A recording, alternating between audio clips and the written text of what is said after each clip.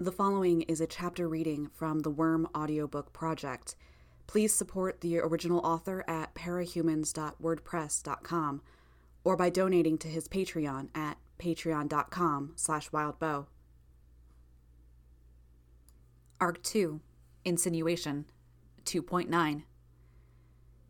As Brian and I returned to the loft, I felt more than a little apprehensive. It wasn't just that I was going to be around Bitch again, but I was also having to face Lisa and Alec.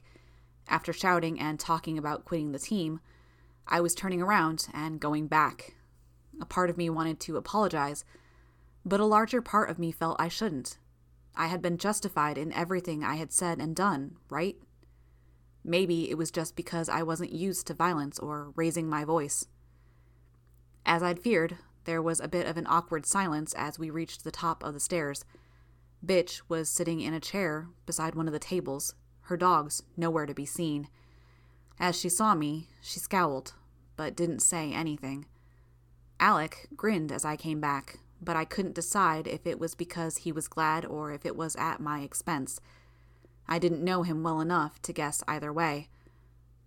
"Glad you came back," Lisa told me, a bit of a smile on her face. "Alec, can you go get the first aid kit? It might be in the storage closet." While Alec did that, Brian sat me down on the edge of the couch and pulled off my sweatshirt to get a better look at the damage. I pulled the bottom of my tank top up around my ribs to get a look at where one of the dogs had gotten at my stomach and back. My clothes had taken most of the damage, and I'd only suffered 3 or 4 shallowish scrapes.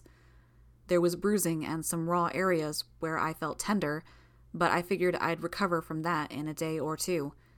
I had a cut on my ear, which would be harder to hide, but I was pretty sure I could keep the incident from my dad without him raising hell. There was only one spot of real damage, a puncture where it looked like a fang had buried itself deep in the top of my forearm and then dragged an inch or so down towards my wrist as it made its exit. The area around it was already turning colors with bruising. I wasn't sure how deep the puncture was, but I was pretty sure it should have been hurting more than it did. The blood from the injury had trickled down my arm and was still welling out. "Christ," I said, mostly to myself.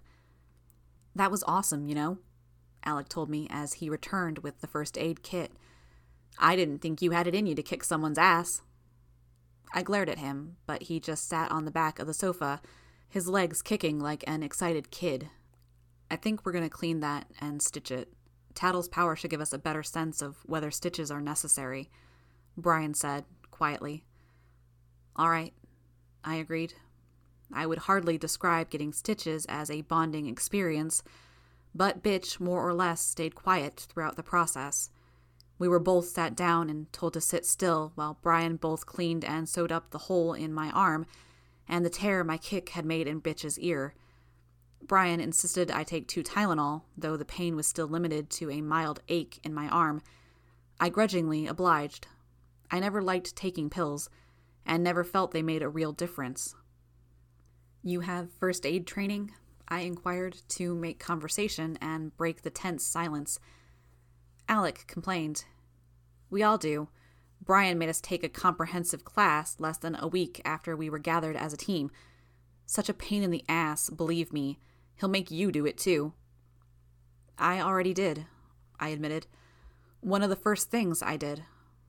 I jumped a little at a snarling from my left, but it was just Rachel, cussing as Lisa taped a cotton pad to her ear. Brian just looked at me and flashed that boyish smile again. I looked away, embarrassed that a guy like him would get pleased like that on my account. He got up to head to the bathroom, garbage from the bandages, sutures, cotton swabs, and ointments in his hands. With Brian gone and Lisa absorbed in trying to patch up Bitch's ear, I was left with Alec. To make conversation, I asked, "Alec, you were going to tell me what you do. You go by Regent, right?" "Name is a long story, but what I do is this." He looked over his shoulder at Brian, who was returning from the washroom with a damp washcloth in hand.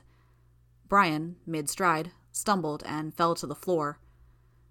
Way to look good in front of the new girl, Gimpy. Alec mocked his teammate, laughing. Grateful for the break in tension, I couldn't help but laugh, too. While Alec continued laughing, Brian got to his feet and ran up to the smaller boy, at which point he got Alec in a headlock and began punching him in the shoulder repeatedly. This abuse only made Alec laugh harder in between his cries of pain. Lisa turned to me, smiling at the prank and play fighting between the boys. It's a bit complicated to explain, but basically Alec can get into people's nervous systems. This lets him fire off impulses that set off reflexes or make body parts jerk into motion. It's not a dramatic power, but with timing he can make someone fall over mid-step, drop something, lose their sense of balance, or pull the trigger on a gun. I nodded, absorbing the information. It sounded very underwhelming to me, but I was willing to admit I could be underestimating it. Well, I said after a long pause, I think I pretty much get what everyone can do then. Correct me if I'm wrong, but bitch can turn those dogs into those freakish monsters I saw the other night. Sitting a few feet away, bitch muttered, "They weren't freakish." Lisa answered my question, ignoring her. "Rachel can do that with any dog, actually," she said, stressing the name. "And no code names when we're not in costume, okay? Get in the habit of using the right name at the right times, and it's that much harder to slip."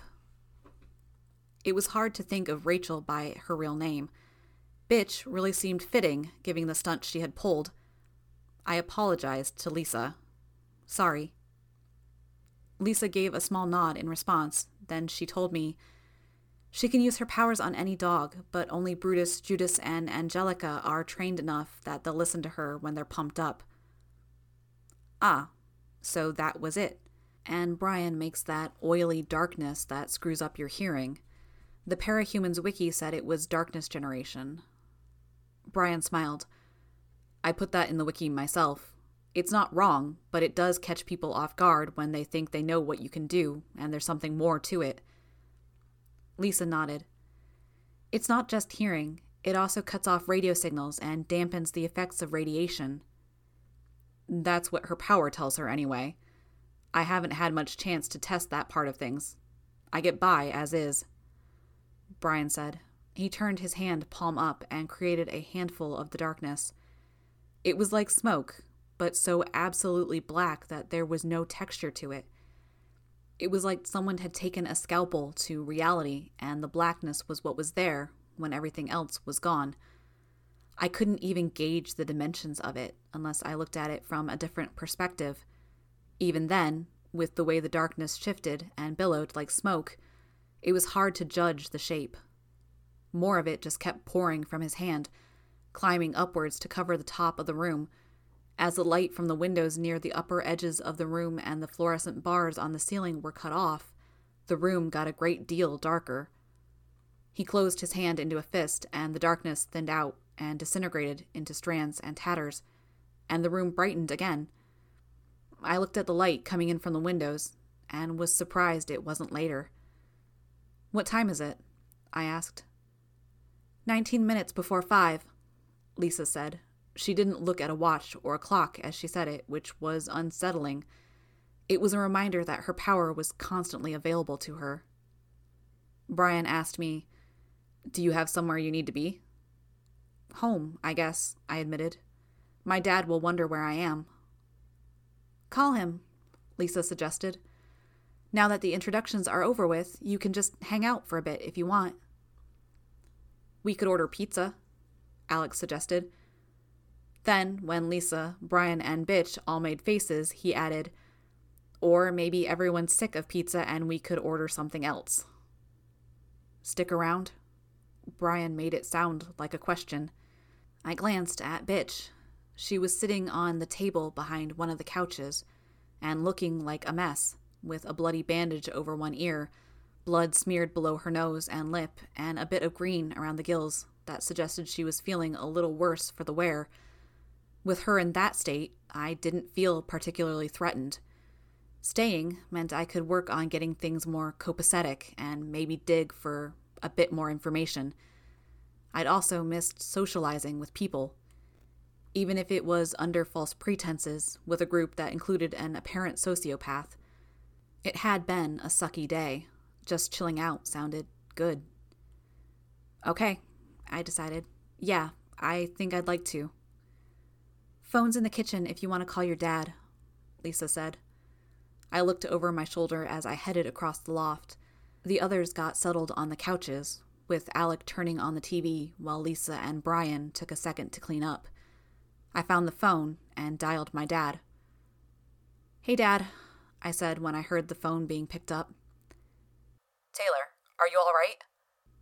He sounded worried. It was unusual, I supposed, my not being home when he got back from work. I'm fine, Dad. Is it cool if I hang out with some people tonight? There was a pause. Taylor, if there's anyone that's making you make this call, the bullies or someone else, tell me everything is fine. If you're not in trouble, tell me your mother's full name. I felt momentarily embarrassed. Was it so unusual for me to hang out with people? I knew my dad was just trying to keep me safe, but it was bordering on the ridiculous. Annette Rose Hebert, I told him. Really, Dad, it's cool. You're really okay? My gaze roved over the kitchen, taking in the details, as I gave him my assurances. Better than ever. I kind of made some friends, I said. My eyes settled on their dining room table. There was a stack of money, wrapped with a paper band, just as the money in the lunchbox had been. Beside the money, plain as day, was the dark gray metal of a handgun. My attention caught by the gun, I barely caught my dad's question. What are they like? They seem like good people, I lied.